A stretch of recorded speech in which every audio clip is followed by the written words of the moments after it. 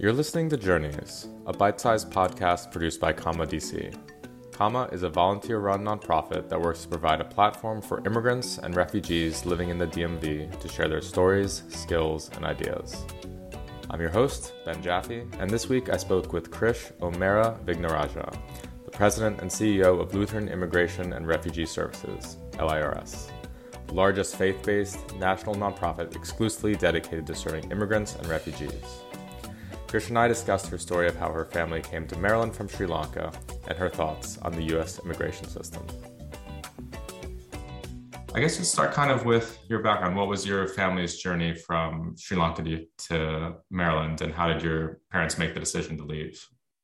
Well, appreciate the question. Obviously, Sri Lanka has been in the news these days, and it really is such a tragedy to think of how an island that used to be called the Tahiti of the East or the Pearl of the Indian Ocean, continues to be devastated, whether it's, civil war or political strife. My family is part of the ethnic and religious minority, and my parents knew that they needed to get out of the country whatever way they could. They sought refuge in really any country that would take us. Unfortunately, no country would. And then Nigeria actually had been recruiting teachers, and both of my parents were teachers. And so that was our escape. So my parents had jobs lined up there. We had bags packed and plane tickets in hand to move to Nigeria when our visas came through to come to the US. My oldest uncle on my mother's side had moved to the US, and he knew that things were only going to get worse in the country. So he had actually sponsored the rest of the family. We thought the applications had either been lost in the fold or that the country just wouldn't allow us in. And we hit the jackpot just in the nick of time. And so instead of going to northern Nigeria, we moved to the US. Thank you for that background. How did they kind of come over? Was it through just the sponsorship, or did they move through a refugee organization? So it was through family sponsorship. We moved in 1980, and that was actually the same year that the Refugee Act of 1980 got passed. So, there had been an informal system through faith-based organizations, but it actually wasn't a federal formal program yet. And the ethnic and religious minority in Sri Lanka, due to U.S. politics, wasn't really recognized as a persecuted group. So for a number of reasons, the U.S. refugee program was inaccessible to my family, but we were lucky enough to come through another route, even though we were seeking refuge in the U.S. And how long did that take, that full process? I know that, my parents my uncle had submitted the application for my parents. It was long enough that they just assumed that the visa wasn't going to come through. But obviously, as I said, we were just lucky that, there's no lead up time. You hear nothing. And then all of a sudden, the incredible life-changing news comes through that, yes, the U.S. will accept you. And that's how it happened for my family. Yeah, that is an unfortunate story that we hear from a lot of people who've been in similar situations, it taking so long.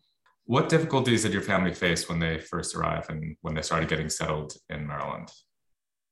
Yeah, for us, it was coming to a new country, a new culture, navigating a new language. And really, we were lucky in the sense that we had a little bit of family here, but it was really starting afresh. And my parents had very young children. My brother was 3 and I was 9 months when we came here.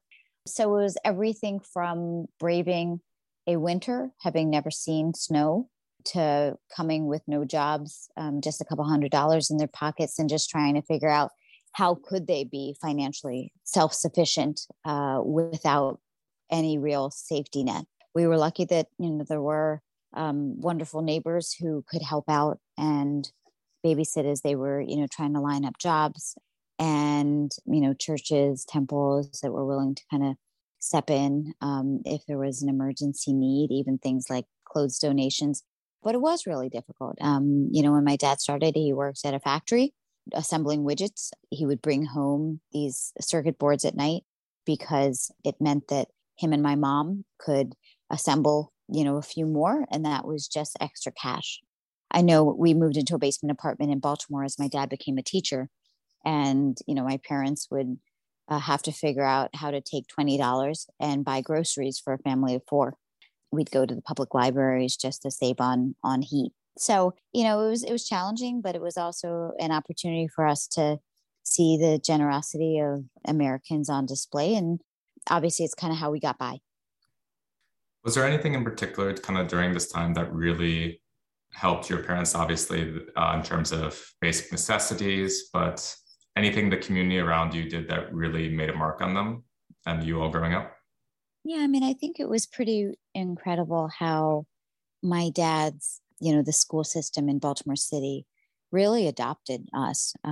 It was the superintendent who found the basement apartment that we moved into. It was the vice principal of the school who was kind of given the assignment and willingly accepted it to help us move in, help my dad start a bank account, even kind of give him the street sense of, that limited cash that he had, right? We came from a country that, yes, it was in the turmoil of civil strife, but crime, robbery, those sorts of things were not as prevalent. And so coming to Baltimore City was even just those hints on how to navigate those initial few months as they were, trying to get their sea legs. Yeah, that's really amazing that the school system was able to kind of step in and really support it. Yeah. Were they able to continue that support like long term while you were growing up? No, I mean, it wasn't a formal program or anything like that, right? It was just the generosity of individuals. And for my parents, it was just some stability and steadiness as they landed. But ultimately, I find that that's true with a lot of our clients where it's not always a years long support system that's required. It's, in some cases, it's just that basic help as someone's just getting situated. And for my parents, they were driven, they were excited, they wanted to contribute as quickly as they could. And so for them, they didn't really need the long-term support. I mean, I'm sure if someone had offered it, they wouldn't have said no. But, I think that there's a little bit of self-selection in those who are willing to pick up, move halfway around the globe with young kids. Like, they're survivors, right? And they'll figure out a way to not just survive, but thrive. As a daughter of refugees, what were the particular challenges and also benefits that you came across while growing up? Well, it's that proverb, it takes a village to raise a child. I think I lived that. Our neighbors in that basement apartment complex, they became our friends and then extended family. And I think that sense of community was incredibly valuable because that was the culture that we came from. And I think it also was valuable that I was the daughter of teachers.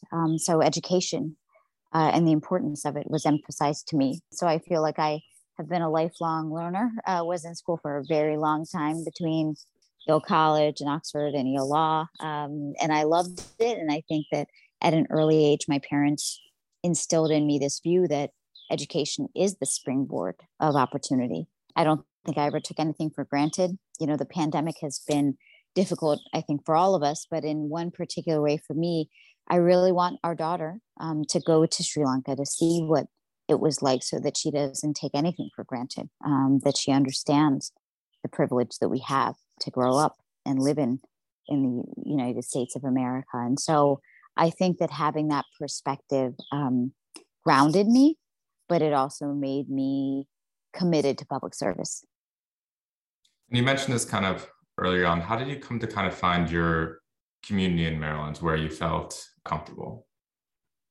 I mean, I think part of it was I grew up in places that were naturally diverse, and I love the richness of those kind of intermixing cultures and embraced it as an asset, not a weakness of the country. And then, of course, I think we felt a strong sense of patriotism and commitment to our community. Yeah, that makes sense. I grew up in DC and Maryland as well, so I can very much understand that and have appreciated it growing up. Yeah. Mm-hmm. So you kind of mentioned, because your parents were teachers, a strong value on education and that kind of leading to the more public service side of things. But what made you really decide to work in public service and eventually come to LIRS?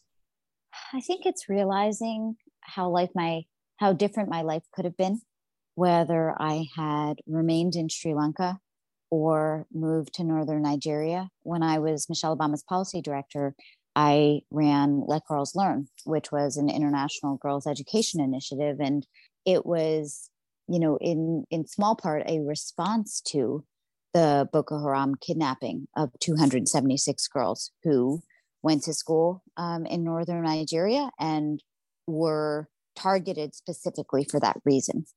But I also knew when I was in high school, as the internet was kind of becoming a popular thing, doing a search of my name, my full first name is Krishanti, and finding horrific stories about a girl who had grown up in the same area as my parents, who, was just going to school and coming back, was stopped at a government checkpoint.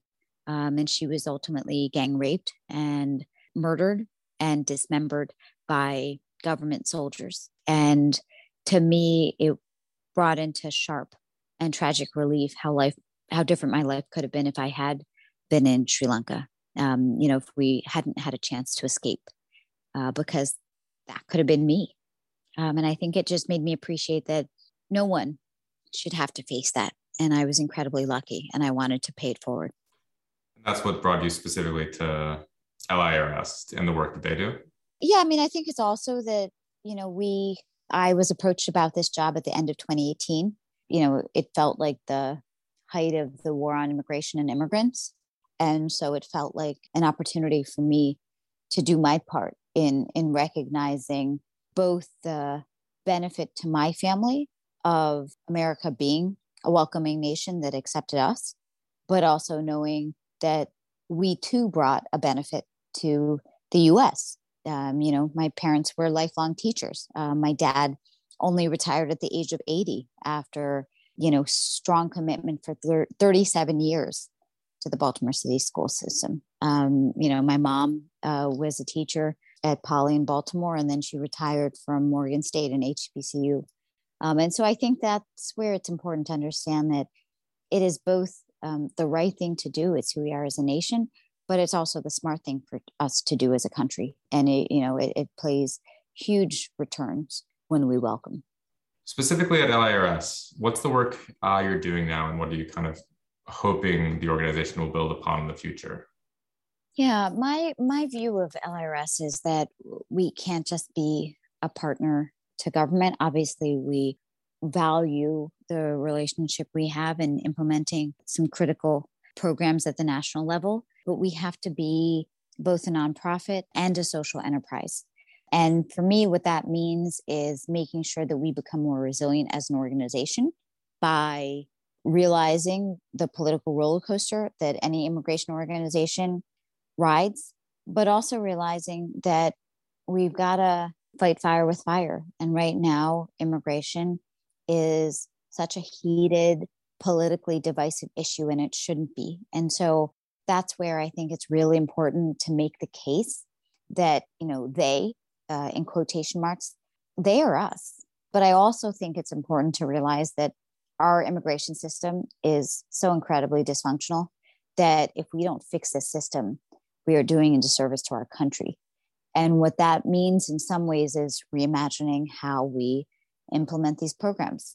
How do we serve our clients? How do we make sure that we are more client-centered?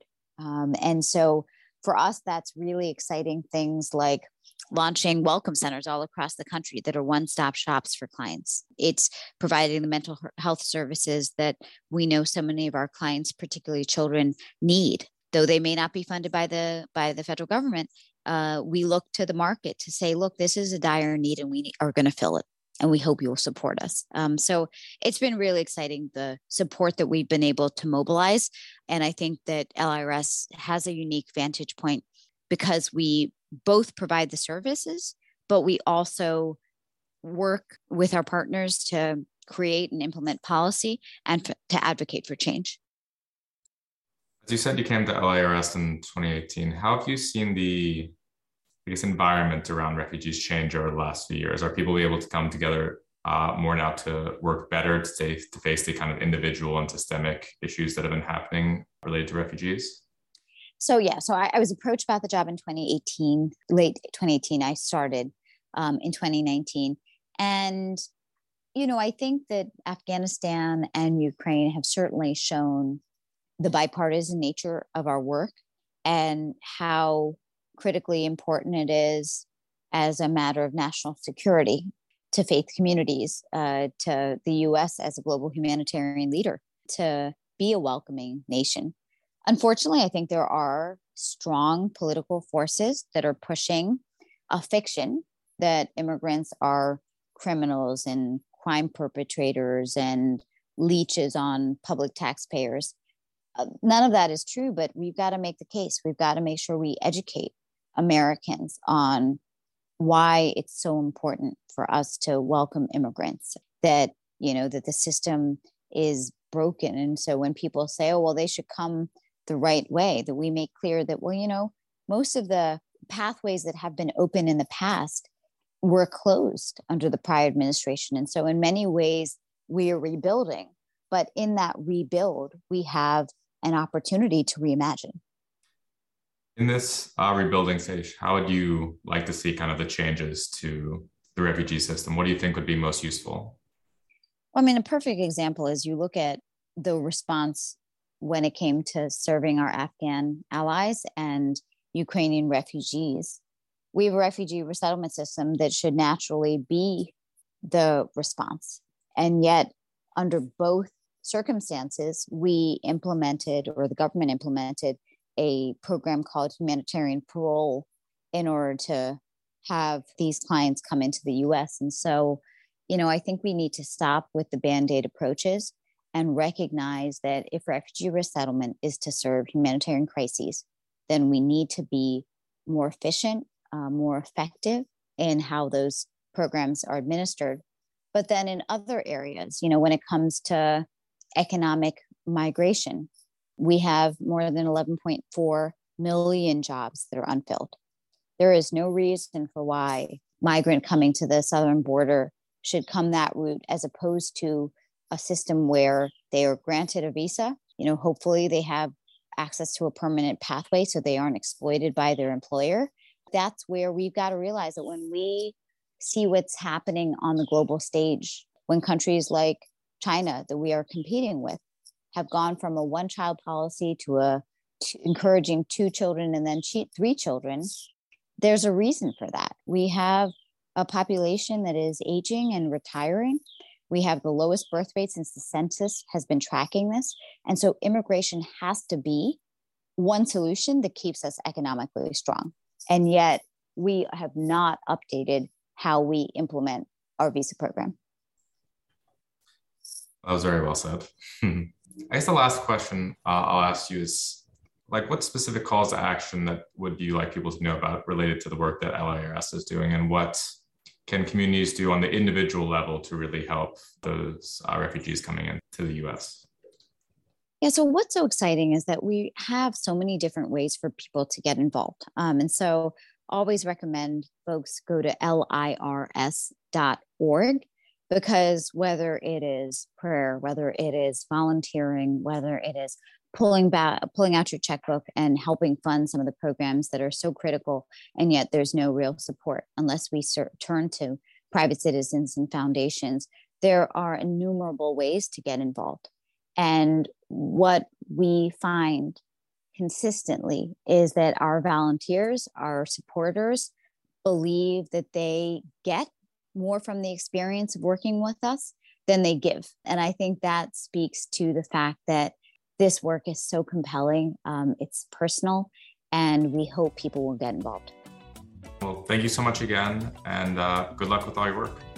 Thanks so much. Appreciate it, and hope we can catch up in DC. A big thank you again to Krish for joining us, and a big thank you to our listeners for tuning in. If you want to follow Krish and LIRS more, you can find them at their socials at Krish Vignaraja and at lirs.org.